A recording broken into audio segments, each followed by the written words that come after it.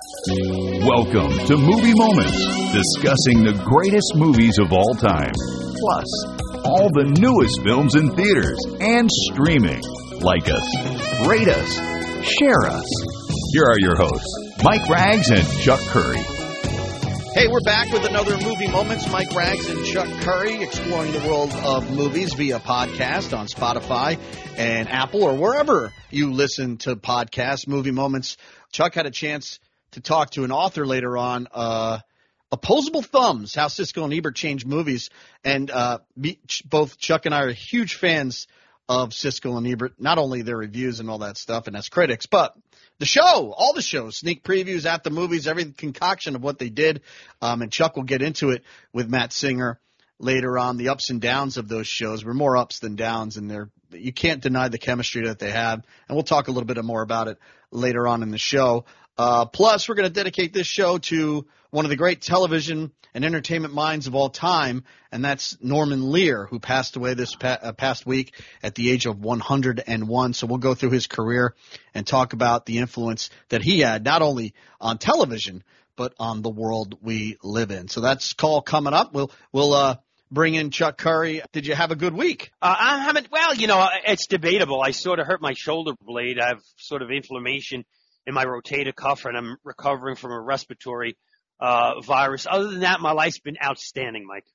All right. The big news this week is that there is no, what world do we live in where we're 3 weeks from Christmas and there's really no new movies that hit theaters at all. It's kind of a joke. Nothing gets released this week as we get ready for Wonka and Aquaman, and we've lamented time and time again about the not only dearth of great movies, but actually movies coming out in theaters. But one movie that did come out for a day a couple of days ago, we'll lead with in our movie news, Chuck.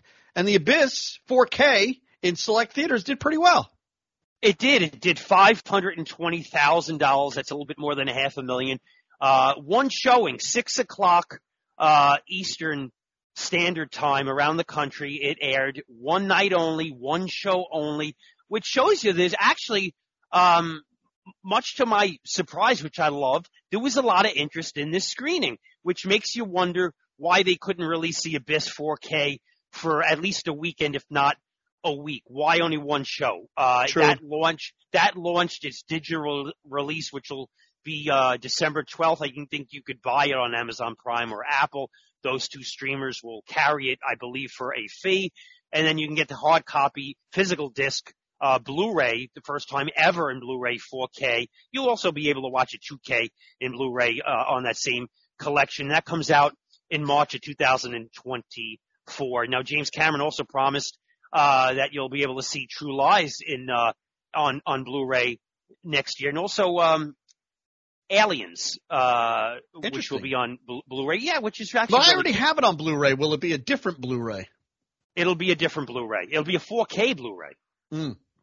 I think part of the lore of one night only, one show only lends itself, and why it was so popular is hard to find this movie anywhere, Chuck, especially in that format and in that showing, the entire uncut version. I mean, it's almost impossible to find it streaming or anywhere, and I think that lends itself to why people wanted to go to the theaters and go see it at 6 o'clock on Wednesday. But here's what's interesting about that story. The fact that people knew that it was showing in theaters tells you that most people probably get their news via social media. So they probably read it online because obviously there was no marketing campaign, no radio or television commercials for that one showing. So awareness somehow, some way got out, and it did well.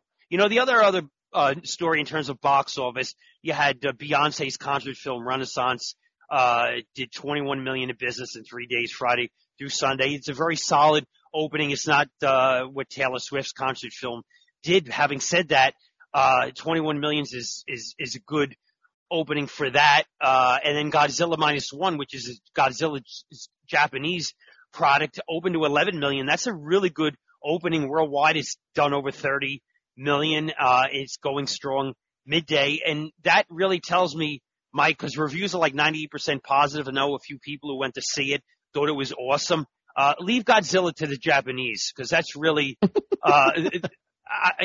when American studios like Universal have made these Godzilla movies, they put the money behind it. I just don't think there's enough storyline to make it really fly well. I think it works much better as a Japanese product, to be honest.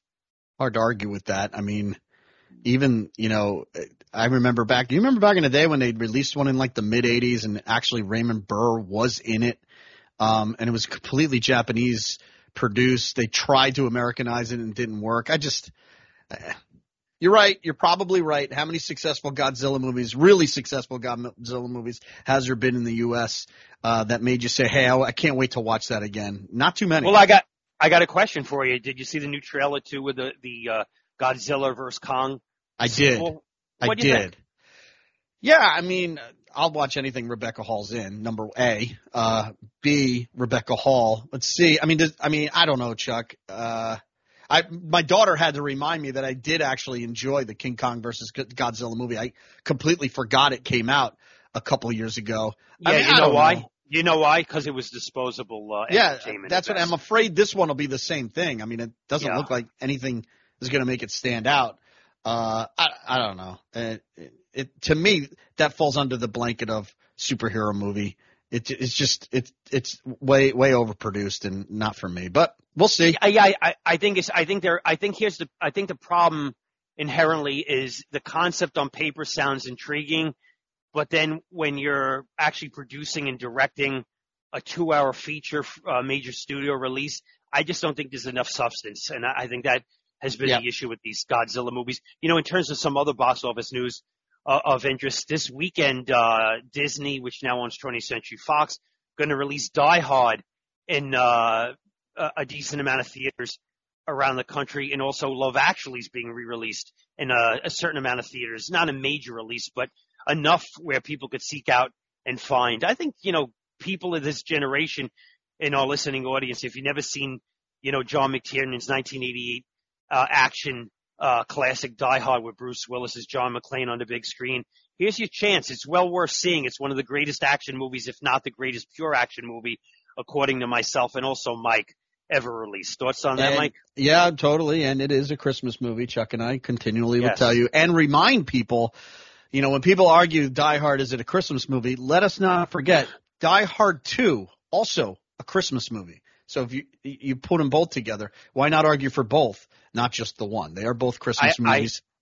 I would agree. And and as a franchise, I think the first 4 Die Hard movies are really, really, really, really good. And I think the last one, is fairly terrible. But do you remember the name of it? Live Free or Die Hard. No, that's the 4th one. A good day to Die Hard. Yes, a good day to Die Hard. Yes. Yes. Which now looking back, it seems like a lot of his straight-to-video movies that came out the last 15 years as well. That movie would rank. I got one last question. I got one last question before we move on from the Die Hard franchise. Do you see a day where Disney, 20th Century Fox, reboots the original film and recast as John McClane? Yes or no? Absolutely, they will. Much to our chagrin, but absolutely they will. Why would they step away from that go-to franchise? It'll piss us off. We'll go see it. We won't like it. It'll piss us off that they probably make another sequel to it. I mean, it's all a cycle, Chuck. We know what's going to happen. It's just a question as to when. It'll probably star Gerard Butler. Will be, No.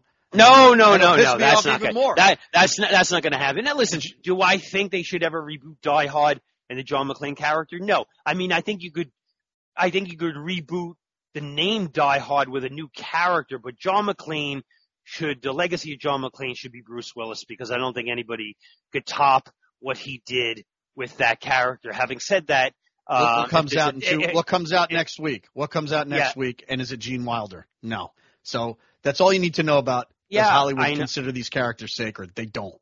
No, I understand. They don't. All right, what other movie news you got? Tim Burton's Beetlejuice 2 wrap production. I believe it'll come out this summer. Michael Keaton reprises his role as the ghost with the most. Beetlegeist. Jenna Ortega, I guess, will lead the film, Winona Ryder. And I think no, the Catherine actress O'Hara's in it, right? Catherine O'Hara. In it. Yeah. Oh, that's who I was saying. Catherine O'Hara also in it. I guess, according to Burton, all effects are practical. It'll feel a lot like the original film. You know, it's interesting. I was telling somebody, think about this. Michael Keaton, who we both love, got a chance to reprise his Batman Bruce Wayne character in The Flash, which he was just nominated for a Saturn Award. I guess that was a sci-fi award for Best Supporting Actor. And now he's going to play Beetlejuice. I mean, that's actually pretty cool if you think about Beetlejuice was produced in 1988, Batman 89, to get a chance to play those characters again in 2023, 2024. It tells you that Michael Keaton still is a very, very well-respected, popular talent. Right, let me ask you this then. Sure. If he could come back and reprise one other role, what would you want him to reprise? Wow. You tell me off the top of your head. Gung Ho. I don't know. I mean, he's so good in everything. Yeah, he's good in everything. Mr. Mom, maybe Mr. Granddad. I don't know. Maybe.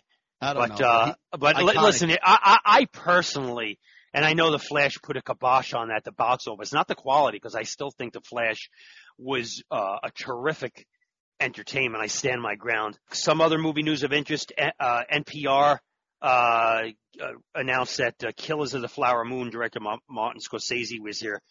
Best movie of the year, they gave it. Now, of all the last 10 years of best movies that they've given, only Green Book has gone on to win the Oscar for Best Picture. You're going to get a slew now, Mike, in the next few weeks of all these entities giving out their best of the year.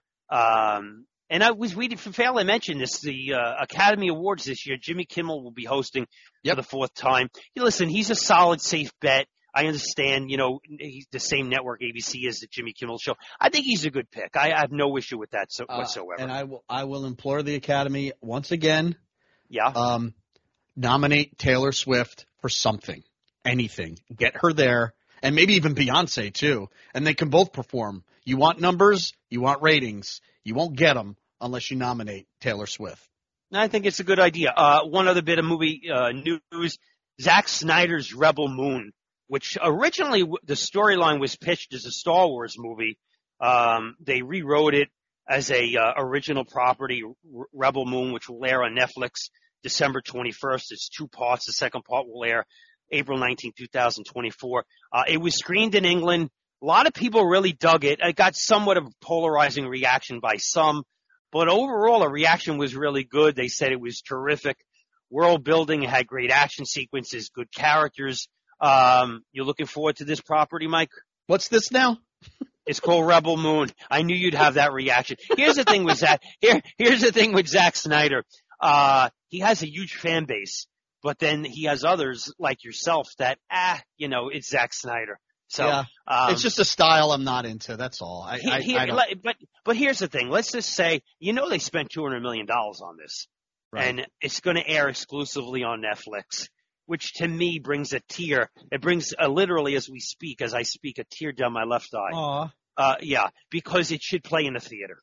No, it should. No, everything should. I'm with you there. Don't and I do like some Zack Snyder stuff, and I don't like how he con the public into expanding his Batman v Superman, saying it's different, but whatever. Don't get it's the same movie, just longer. Anyway. No, it's better. It's definitely better. Longer. It's just longer. Listen, Zack Snyder's 2004 Dawn of the Dead is a terrific. No, it is. Terrific, maybe his best film. Maybe it his is. Best film. It is because it's not like it. It is. It's his darkest movie that's not dark. That's why I like it. True. That's why I like it. It plays. I don't like dark movies. You know this. We're hashing up old arguments. Anyway, I got one. You got one more because this is your third one more. Yeah, one more. This week in movie history, 1984. This week, Beverly Hills Cop expands. It opened in nationwide. It played for a week in Los Angeles. Then it opened nationwide. One of the great audience participation films of all time. I think I saw it 9 times in a movie theater. We talked about Candy Cane Lane, and also, not only did we feel Candy Cane Lane with Eddie Murphy was at best mediocre and basically content, not really a real movie, but it had the highest streaming audience in the history of Amazon Prime. It's because Even of him. more people than Coming to America Part 2. Well, Because look of at him, his. right? I mean, even his properties on Netflix did well. The guy is Teflon. He always was. You know, even when he was making bad movies in the '80s, people still went out to see it. Harlem Nights is not a good movie, but it made a ton of money. He's the best. It's funny too, is because Beverly Hills Cop should have had Die Hard's release date, and Die Hard should have had Beverly Hills Cop's release date. Would you agree with that? Probably. Right? Yes, but here's what's really interesting about the original Beverly Hills Cop.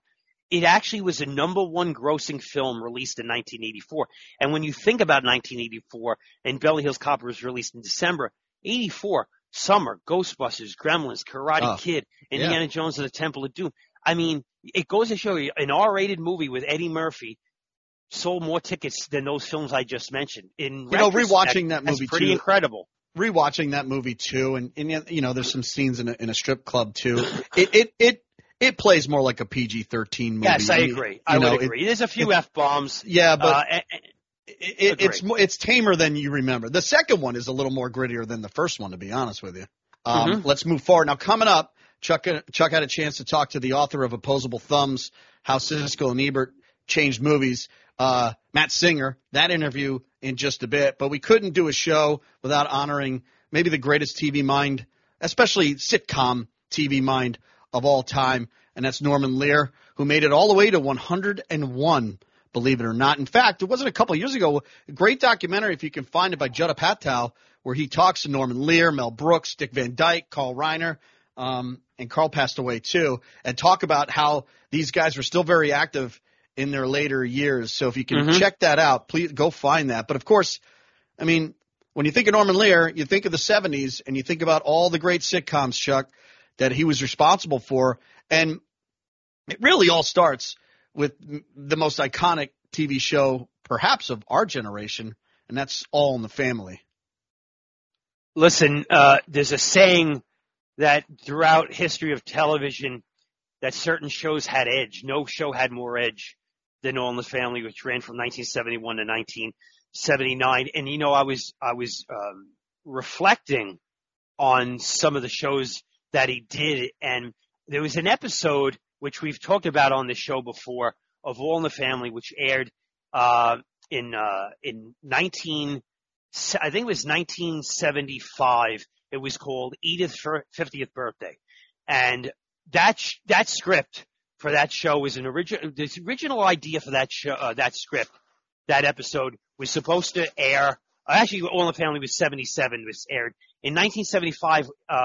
One Day at a Time, this storyline was supposed to be meant for that show, and they didn't produce it. So they produced it for All in the Family, where Edith's 50th birthday, and an intruder winds up in her house, and he appears to be a nice guy, but ultimately, Mike, he is David a rapist. Dukes. Yes, David Dukes, the actor, yeah. And what an amazing performance by that actor. When you watch this episode, and it was filmed before a live audience, and all those shows in the 70s were filmed for the most part before a live audience.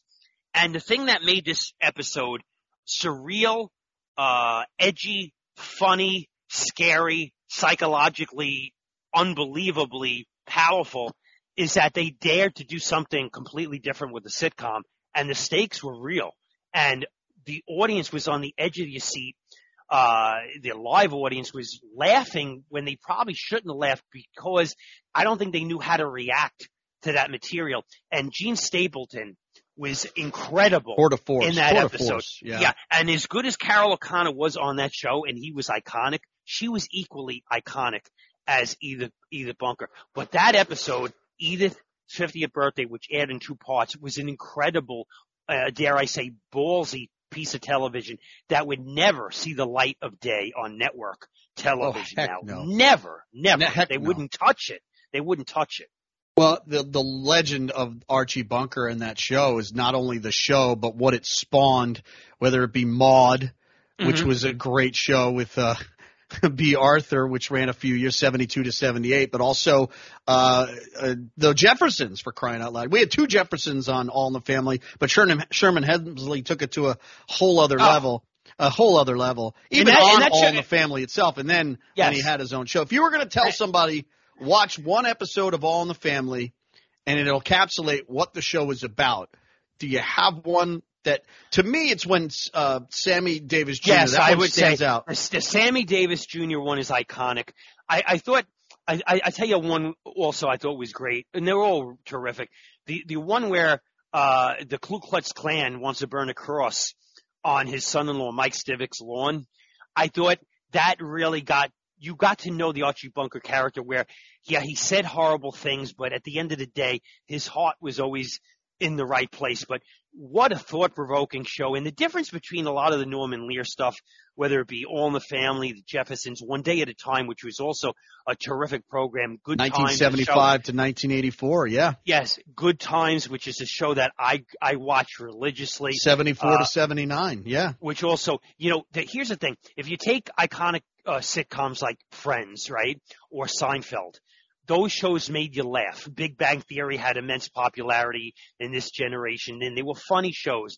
But the difference is the Norman Lear stuff not only made you laugh, but it made you think. And when I say think on a very deep level, the characters, the actors were terrific. The shows went for more than laughs. They were trying to present a social commentary. And Norman Lear, Mike, at the end of the day, was a game changer. He changed the culture, and the 70s was a different time period than almost any time period we'll see in the history of television because it dared to have edge. The networks took chances. Producers and creators like Norman Lear had big ideas, and the scope of their idea was put on a canvas that was allowed to breathe in a really interesting way. And again, these shows not only made you laugh, but they made you think. And the social commentary is relevant today. These shows stand the test of time. Again, All in the Family, Jeffersons, Good Times, One Day at a Time, one day at a time. And also he adopted Sanford and Son. Yep. He took over that show, yeah. But he adopted it. And it was interesting when I was looking at some notes on these shows. In terms of Sanford and Son, Red Fox, Mike, was 40. He was 48 years old when he did the show, and he's playing 65. And it wasn't with makeup. He lived a hard life, and he looked a lot older than he was. Let's not forget Carol O'Connor. During the heyday of All in the Family, he was 47 years old during that show. Look much older, much older. Well, and do you think about how Norman Lear tapped into the minds of African Americans and the laughs that he would got? That means hire great writers, develop a great cast. You talk about Good Times, Jeffersons, and Sanford and Son. You wouldn't picture a guy like Norman Lear was the one that developed all those shows and got them on TV. He spanned race. He spanned any kind of cultural bias. He was just incredible. He was also behind, he also helped out Facts of Life, Silver Spoons into the 80s as well. He helped executive produce 227, another popular show in the mid-80s. Again, the guy knew what he was doing, and he tapped into some movies too, Chuck. Not many people know he was the executive producer of The Princess Bride. He did also executive produce Fried Green Tomatoes, and he was actually nominated for an Oscar for Divorce American Style. He was a nominee for Best Writer with Robert Kaufman way back in 1968. Wow. You made that's a Dick Van Dyke movie if you don't remember, but. So he did get nominated for an Oscar as well as he doesn't have an EGOT, but he's got an EO at least. The guy is just unbelievable. And again, up until it was a couple of years ago, he teamed up with Jimmy Kimmel and they reproduced in front of a live audience some of the iconic shows. Now I wish they would have came up with original stories, same characters, different actors instead of just reproducing an old show. Right. But those shows were successful. People did tune in, and you got some interesting performances from Woody Harrelson and Jamie Foxx as well in front of a live audience. Yeah, Woody Harrelson, Jamie Foxx. Interesting. That was very interesting stuff. And let's just go back real quick to One Day at a Time. Bonnie Franklin, great show, and Pat Harrington played the character Schneider. Mackenzie Phillips, Valerie Burton area. Bertinelli. That show dealt with teen pregnancy, drug use. Again, these shows were ahead of they forward thinking, ahead of their time, not to take chances on the reality of real life. You laughed, you thought. It really was, and the reason we're spending time talking about him, because this man, Norman Lear, really was a tremendously talented, visionary creator, and his life should be celebrated. Absolutely. And one of the other things we're talking about is because of the memories, right? I remember coming home from school and watching Alice and One Day at a Time in the middle of the day, reruns. But that's how I watched One Day at a Time. I still, to this day, if I see a guy with who's got a lot of keys and he throws them on the table, I'm like, who are you, Schneider? And it's it's iconic that role played. And it could have just been a throwaway show. Bonnie Franklin, but no, you hit it on the head. It really covered some major subject matter and some funny people around it. It wasn't just, a special episode of the week kind of thing. These are funny shows. These are laugh outs out, and it doesn't get it funnier. Look, you think of the Jeffersons, right? The Jeffersons, some might argue, have bigger laughs in their 253 episodes than All in the Family. I mean, the way Sherman Hemsley runs around on that show and what he does with those characters. And the first time, listen, we didn't see too many interracial couples on TV. Not until, Roxy Roker and Franklin Cover, they were married on that show. The Willises. I mean, that's iconic. And the way he bounced Sherman Hemsley's George Jefferson bounced off those two characters was incredible social and commentary. risque. Because really what you did, what they did with the Archie Bunker character, with the George Jefferson character, it was sort of a reflection in the mirror. Do you see yourself in this person or don't you? Right? Yeah. And they didn't tell you what to think, but you thought one way or another. And those shows worked on multiple levels depending on who you were watching it. Yeah. And Marla Gibbs as Florence. I mean, some awesome. of the just great stuff. Well, speaking of great TV, Chuck, and we'll miss Norman Lear for sure. Let's head into this interview, Opposable Thumbs, how Siskel and Ebert changed movies, and I would say changed some TV as well. And we started out as a little show in Chicago with one from the Sun-Times and one from the Tribune sitting down and arguing about movies. And it just kind of, once they got the thumbs up and thumbs down, it went to another level. You could fall down that rabbit hole and never get out of it if you just watch one review on YouTube. Yes. You will be hooked for the next 2 hours just watching old 80s reviews of movies and whether they liked it or didn't like it. But it wasn't until they got the thumb that that turned them into, household names and iconic stature. Yeah, I mean, I talked in the interview. Hopefully, when people listen to this interview, they'll go on YouTube and watch some of the classic episodes of Siskel and Ebert. As I said to Matt, not only did it recollect for me a lot of memories, but it felt like a time capsule of me remembering just yesterday. It felt like yesterday. So it's a good interview. I think people will enjoy it. And you can find on YouTube old reviews of Halloween and Star Wars, and I'm going to go way back, way back. And Rocky and Jaws, and it's interesting. Some of the movies you think they would give a massive thumbs up, one of them winds up giving a thumbs down, and vice versa. It's really interesting stuff. I still remember finding Ebert's review talking about E.T., and he actually said in the TV, and this was way back in 82, he actually said, I now know what it must have felt like to see Wizard of Oz for the first time in the movie theaters. I'm like, holy crap, he nails it. I mean, he knew how great that movie was.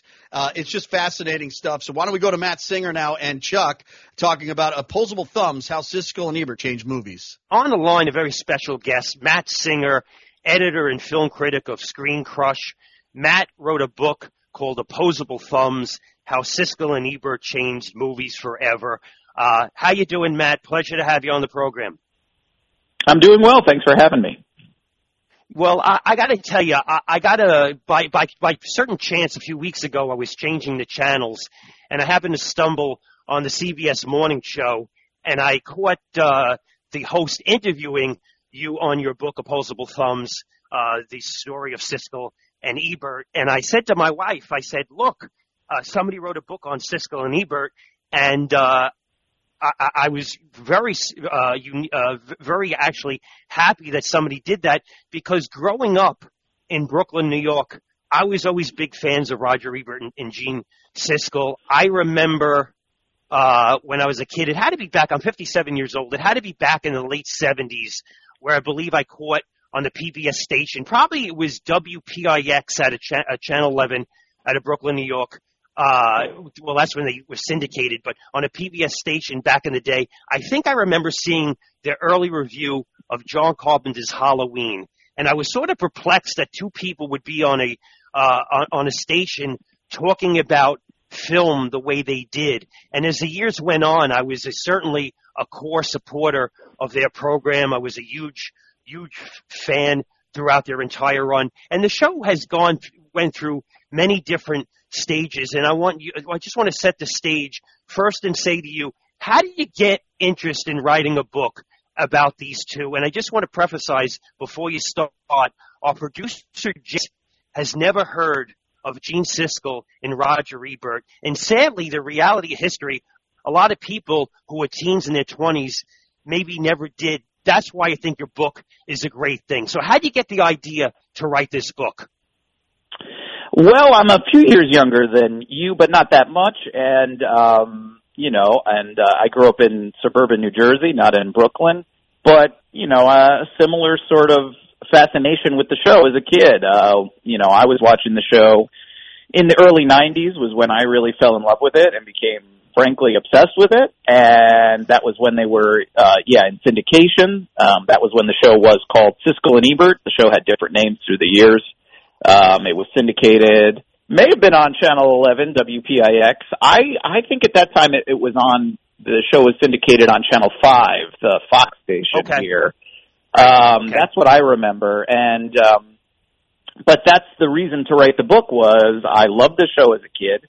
At the time, I didn't even really know that much about movies. This was the thing that taught me about movies. This is how I fell in love with movies and with movie criticism, was watching this show, watching Siskel and Ebert, watching them talk about movies, fight about movies, argue about movies, recommend little movies that I had never heard of, older movies that I had never seen. And I just became totally fixated on it, and it was the thing that really got me interested in becoming a writer, a film critic, studying film in college. And so at a certain point when I started writing books, and I was looking for a subject, it was the sort of thing where it was like, how has there not been a book about Siskel and Ebert? Obviously, Roger Ebert was a pretty prolific writer, and he did write a memoir about himself, but that book, it has some stuff in it about Siskel and Ebert. It has maybe 3 short chapters in a 300, 400-page book. It's not the Siskel and Ebert book. It's the Roger Ebert book. It's the story of his life from his perspective. And so I thought that there could be a book about specifically the two of them together, their relationship, their show, the influence they had, the relationship they had, the famous fights they had, the great movies that they helped promote and champion, all that sort of stuff. And so that was the reason to do it. And if some younger people don't know them, then it's all the more reason to have the book out there, and maybe they can discover this incredible show and this kind of thing that was for a couple of decades was really a huge fixture in popular culture. I agree totally. And I'll tell you another story. Post-COVID, I find my life much more reflective than it's ever been. And, a few months ago, I started to binge watch a lot of stuff on YouTube. And the first thing I started to watch, I was curious about Andy Kaufman. And I went on YouTube and I started binge watching a lot of the stuff of Andy Kaufman and his appearance on David Letterman and Jerry Lawler feud. And I when I watched it, it was like, they say things about memories, how, the best part of life is memories, but it was like a time capsule that felt to me like yesterday. And then I said to myself, let me start binge watching some of the Siskel and Ebert shows.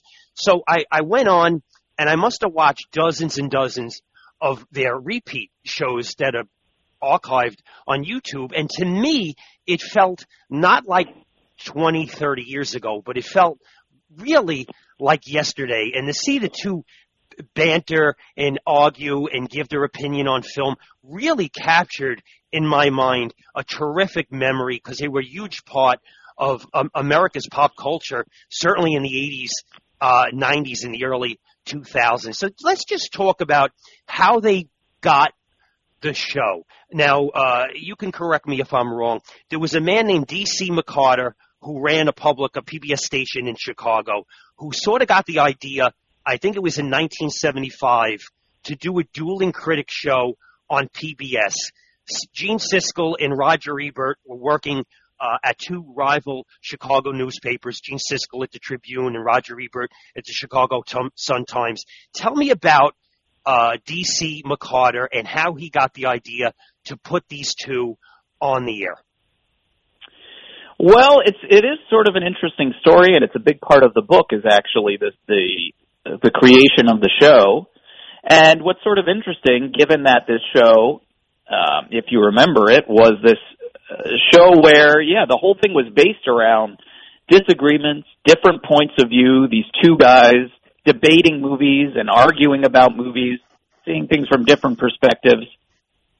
There's actually a lot of different perspectives and disagreement about the show itself and about how it was made, how it came together. And one of the biggest disagreements is about who created the show and whose idea it originally was. And, it's sort of a Rashomon situation where a lot of different people want to say that they were the ones who created the show. One of them is Bill McCarter, who was the head of the Chicago public television station, WTTW, where the show was created and first aired. And he always said, yes, it was his idea to have some sort of show about movies, dueling critics, reviewing movies. Another person who was very instrumental in the creation of the show is a gentleman by the name of Elliot Wald, who was the original producer of the original pilot of what became Siskel and Ebert. At the time, it was called Opening Soon at a Theater Near You. Right.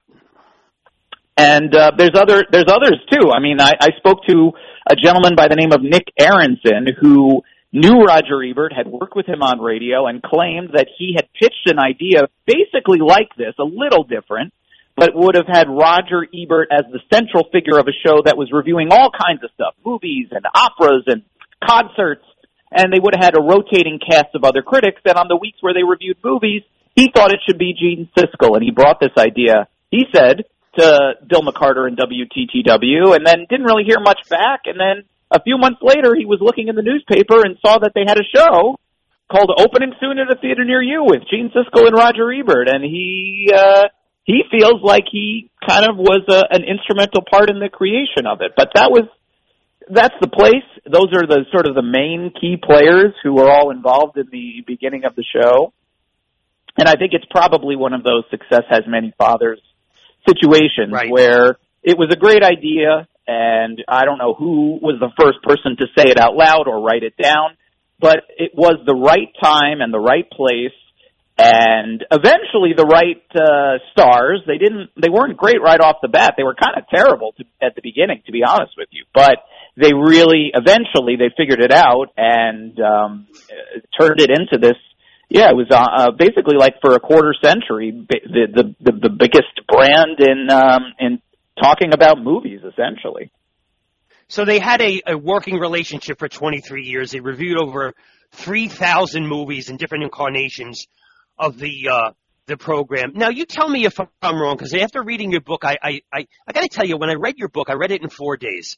And because I was so familiar and I like Siskel and Ebert so much, it sort of played out in my mind like a Shakespearean tragedy to the respect of this, that when you got to the point in your book when Gene, and we'll get to this as we go on, when Gene was diagnosed with brain cancer and ultimately 3 years later when Roger was diagnosed with cancer, a sadness set in my mind that really stood with me for when I went to sleep that night, thinking about basically two guys who hit lightning in a bottle. And, in 1975, because you point this out in your book, Jaws came out, and it became the first summer blockbuster, and people started to look at movies differently in terms of mainstream appeal.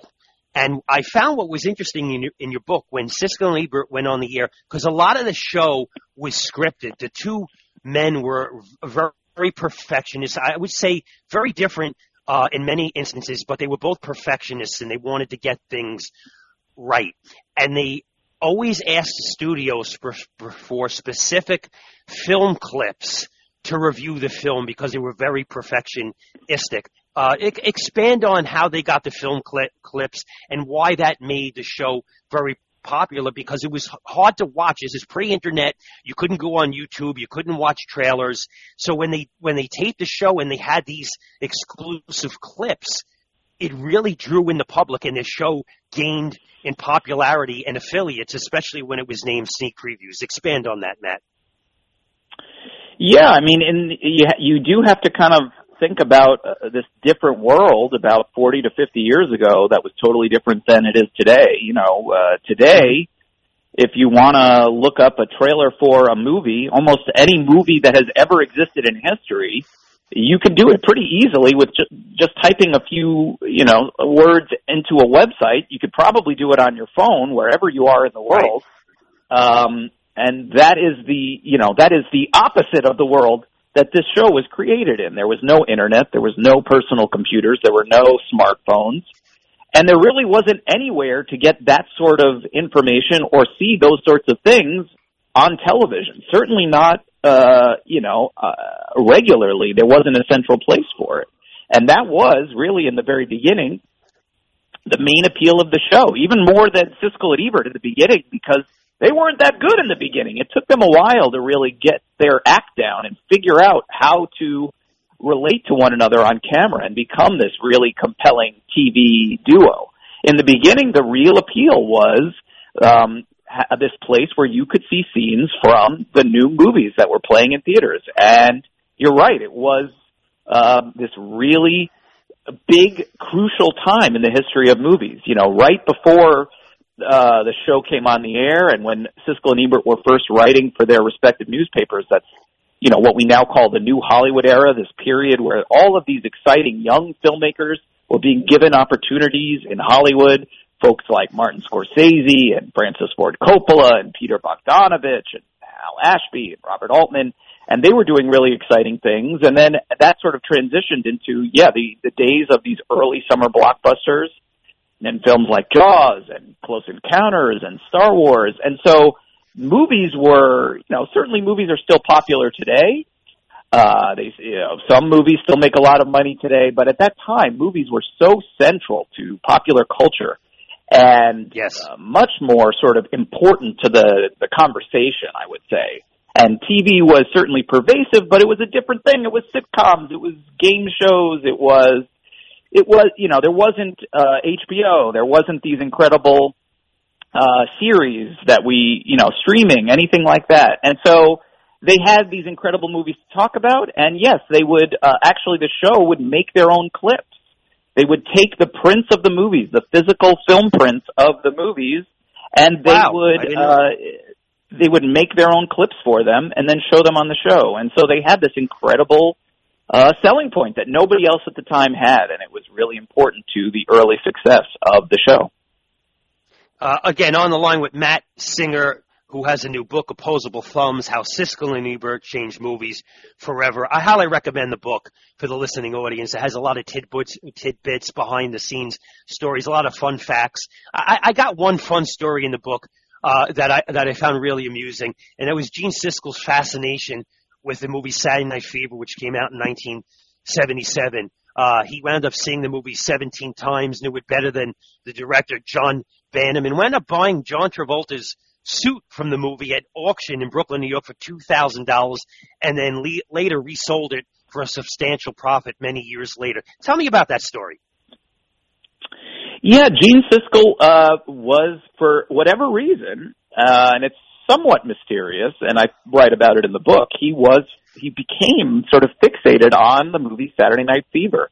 I don't know if he would have said it was his all-time favorite movie, but it certainly was up there, and you could find his original review online if you search for it, and like the first time he saw it, he did not immediately call it a masterpiece. You know, he didn't say this is the best film of the year of 1977. In fact, I think when he made his top 10 list that year, it was on the list, but it certainly was not number one. It may not have even been number 2 or 3.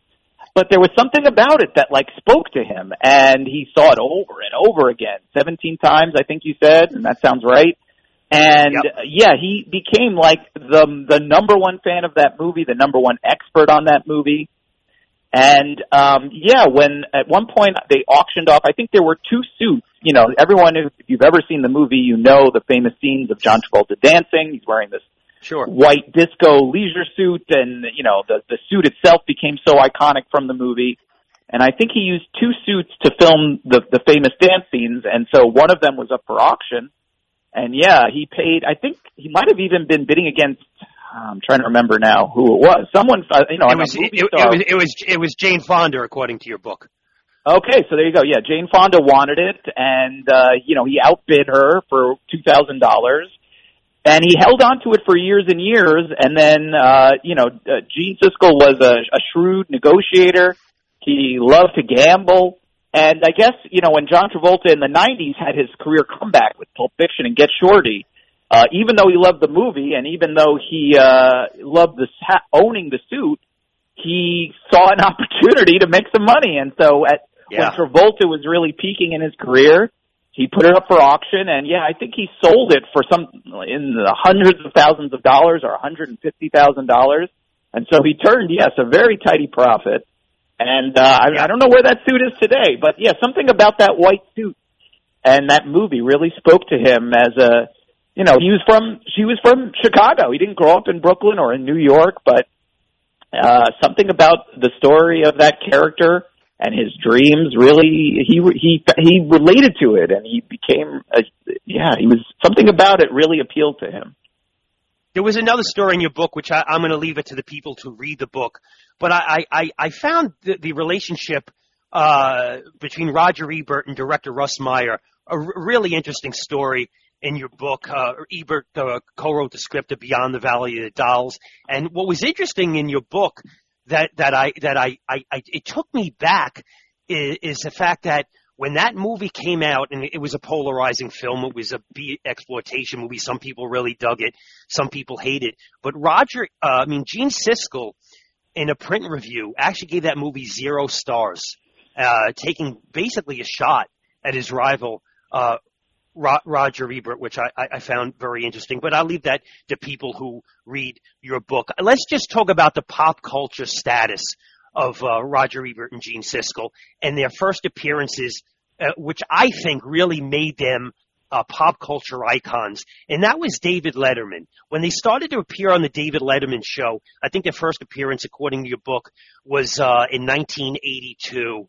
That really grew them leaps and bounds in the public awareness. Talk about their appearances on David Letterman, to Johnny Carson, to all the morning shows, and how that signified their relevance in pop culture. Yeah, I mean, I do think that their appearances on Letterman, on Carson, later on Leno and Conan and all those shows, yes, they were a huge part of their appeal and a big reason why they became such fixtures on television through the 80s and into the late 1990s.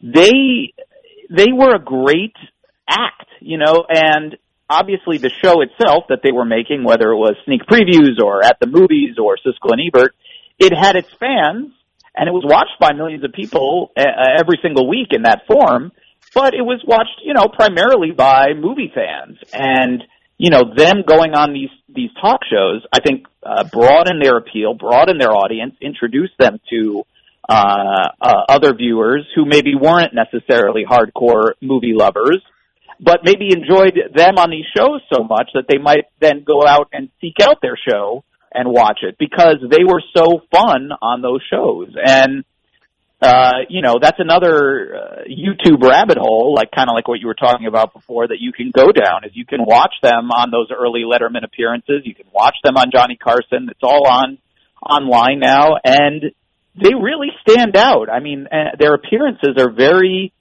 they still hold up. They're great to watch. And I think the secret is that they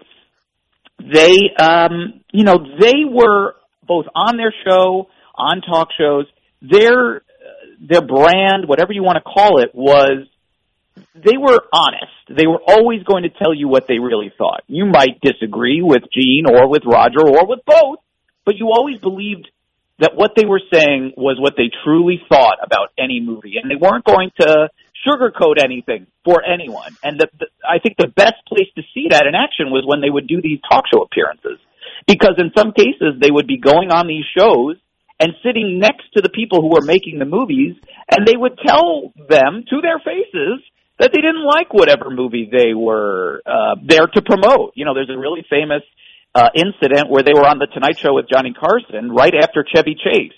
And Chevy Chase was there to promote his new movie, Three Amigos. And then they come out, and Johnny Carson asks them, well, is there a worst movie this holiday season to go see, a worst Christmas movie? And with Chevy Chase sitting right there, Roger Ebert goes, I can't really recommend Three Amigos. That's not a very good movie. And, you know, this is, and then Chevy Chase reacts, and the audience is reacting. And in that world of talk shows where everyone is always so friendly and, you know, there's kind of this phony atmosphere of everybody likes each other, everyone's happy to be there, every movie is so great. You know, here were these guys who kind of cut through all of that baloney and told it like it was. And if there was a movie that was bad, they said, this movie is bad, you shouldn't go see it. And that kind of honesty was so refreshing and unusual in that arena. And then, of course, they would often fight with each other on those shows, too, which brought another element of fun and drama to it. Because, again, everyone usually is so friendly and nice on those shows, and they sometimes got into these huge shouting matches on Letterman or Carson. And that was another thing that they were sort of that was unique to them. And so those shows were absolutely really important to establishing them as these TV personalities beyond just being these two guys who talked about movies.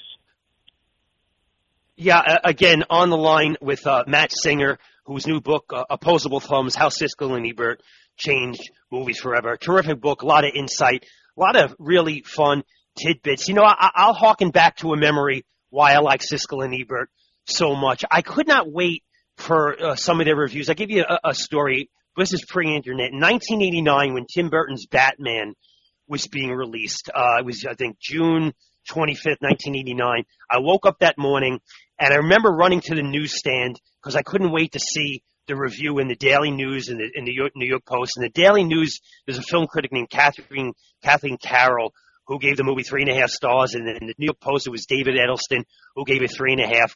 But I couldn't wait to see Siskel and Ebert's review. And I remember when Ebert gave it a thumbs up and Siskel gave it a slight thumbs down. Those reviews for those movies for me had such relevance. And then I remember back in 1997 tuning in to see the guys on the show, and it was an early review. And I love when they did those early reviews. And it was an early review of James Cameron's Titanic, and they both raved about it. And I remember being so excited after their review to go and want to see that film. I mean, their relevance in pop culture and what they had to say about film, to me, had such bearing that, again, I think it's a great subject for a book. Now, let's just talk. We're wrapping up in the last 6 or 7 minutes here. Let's talk about when they got their show morphed into the last syndication deal with Buena Vista Disney, and they're at the height of their popularity. I think like 11 million people a week are tuning in to watching Siskel and Ebert in syndication. And then I think it was I don't recall a year. I think it was 1993. Gene Siskel gets diagnosed with brain cancer, and really nobody knew the severity other than, according to your book, than his inner family. And even Roger Ebert did not know the severity. He went in and had surgery. Now, to get to hopefully remove it, but it was not fine. And basically, Gene Siskel had a death sentence at that point. He still was doing tapings of Siskel and Ebert. And I remember one passage in your book that really saddened me. He was doing spots on the CBS morning show, and one of his producers called him in and said, Gene, I don't think you want to be seen this way, because if you look at the YouTube videos of his airings in that last year on Siskel and Ebert, you could see the difference in visual appearance and his delivery. Expand on the fact that Gene was diagnosed with cancer, and the fact that he hid it from everybody other than his immediate family. I felt that was a very sad passage in your book. Yeah, I mean, you talked earlier about how the story is kind of a tragedy, and certainly the ending is. I mean, these guys had such a great sort of ride through pop culture and television and Hollywood, and there's all these really fun stories about them working together, fighting together, squabbling, pranking each other. That part is all sort of fun, but the ending is really kind of unfortunate because. Yes, yeah, I mean, it is. Siskel, he was a really young guy. He was only in his early 50s, and he passed away. And he did keep the specifics of his illness secret from just about everybody, and that included the people who worked on Siskel and Ebert. That included the executive producers of the show, the executives at Buena Vista Television who were syndicating the show, and it included Roger Ebert. He did not know how ill Gene was, and everyone knew he had been sick. He had this illness. He had surgery, but they did not know exactly what it was at the time. They did not know the severity of it, and if you watch those episodes back, you can see he's clearly not in great health. But kind of almost heroically, he refused to stop working, even though he knew, he may not have told anyone else, he knew how ill he was, and he knew his prognosis and his chances, and he kept on working because he loved his job and thought it was worth doing and liked doing the show and kept working. And, yes. His final episode was just a few weeks before he passed away. He told everyone that he was basically taking time off to recuperate. And Roger's widow, Chaz, told me that they thought that was the truth, and they only found out a day before he passed away.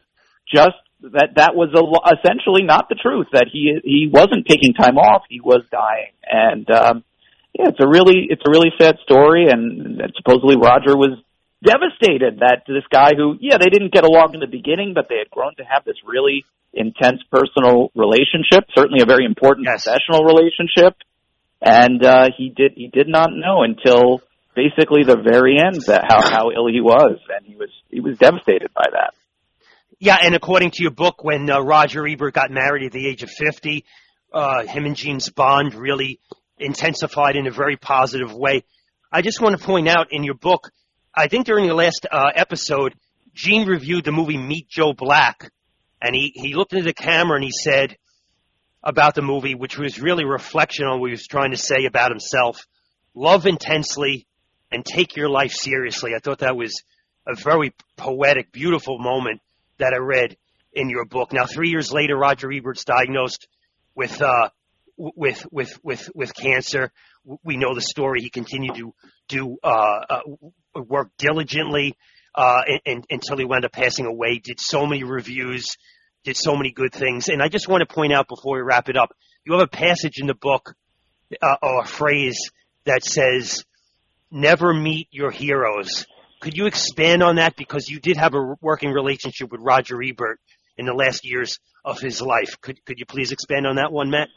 Well, I mean, that's the expression is, never meet your heroes. But in the case of this story, it wasn't true, because I did work with Roger Ebert a little bit towards the end of his life on the final version of what had been the Siskel and Ebert show. Was hosted by different hosts at the time. Ebert was a producer on it. But he was great to work with. He was an amazing person. He was so encouraging and supportive of me as a young critic at the time. And he did that for a lot of people. He was a really supportive guy who really enjoyed championing young critics. And so, don't meet your heroes unless they're Roger Ebert and perhaps Gene Siskel, who I sadly never got to meet because he passed away so young. But Roger Ebert was a great supporter of young film critics. I got to tell you, a lot of great stories in this book, Matt. Opposing Thumbs, How Siskel and Ebert Changed Movies Forever, written by Matt Singer. Matt, you brought back a lot of great memories. We really appreciate your time. people listening in the listening audience, go get this book. Whether you know who Siskel and Ebert were or you want to know who they were, well worth reading. Matt, thank you very much for your time. My pleasure. Thanks for having me. Thanks for listening to Movie Moments with Chuck Curry and Mike Ragz. Download and listen to an archived show, or be sure to subscribe to our podcast on Spotify, Apple, or wherever you listen to podcasts to hear our new episode.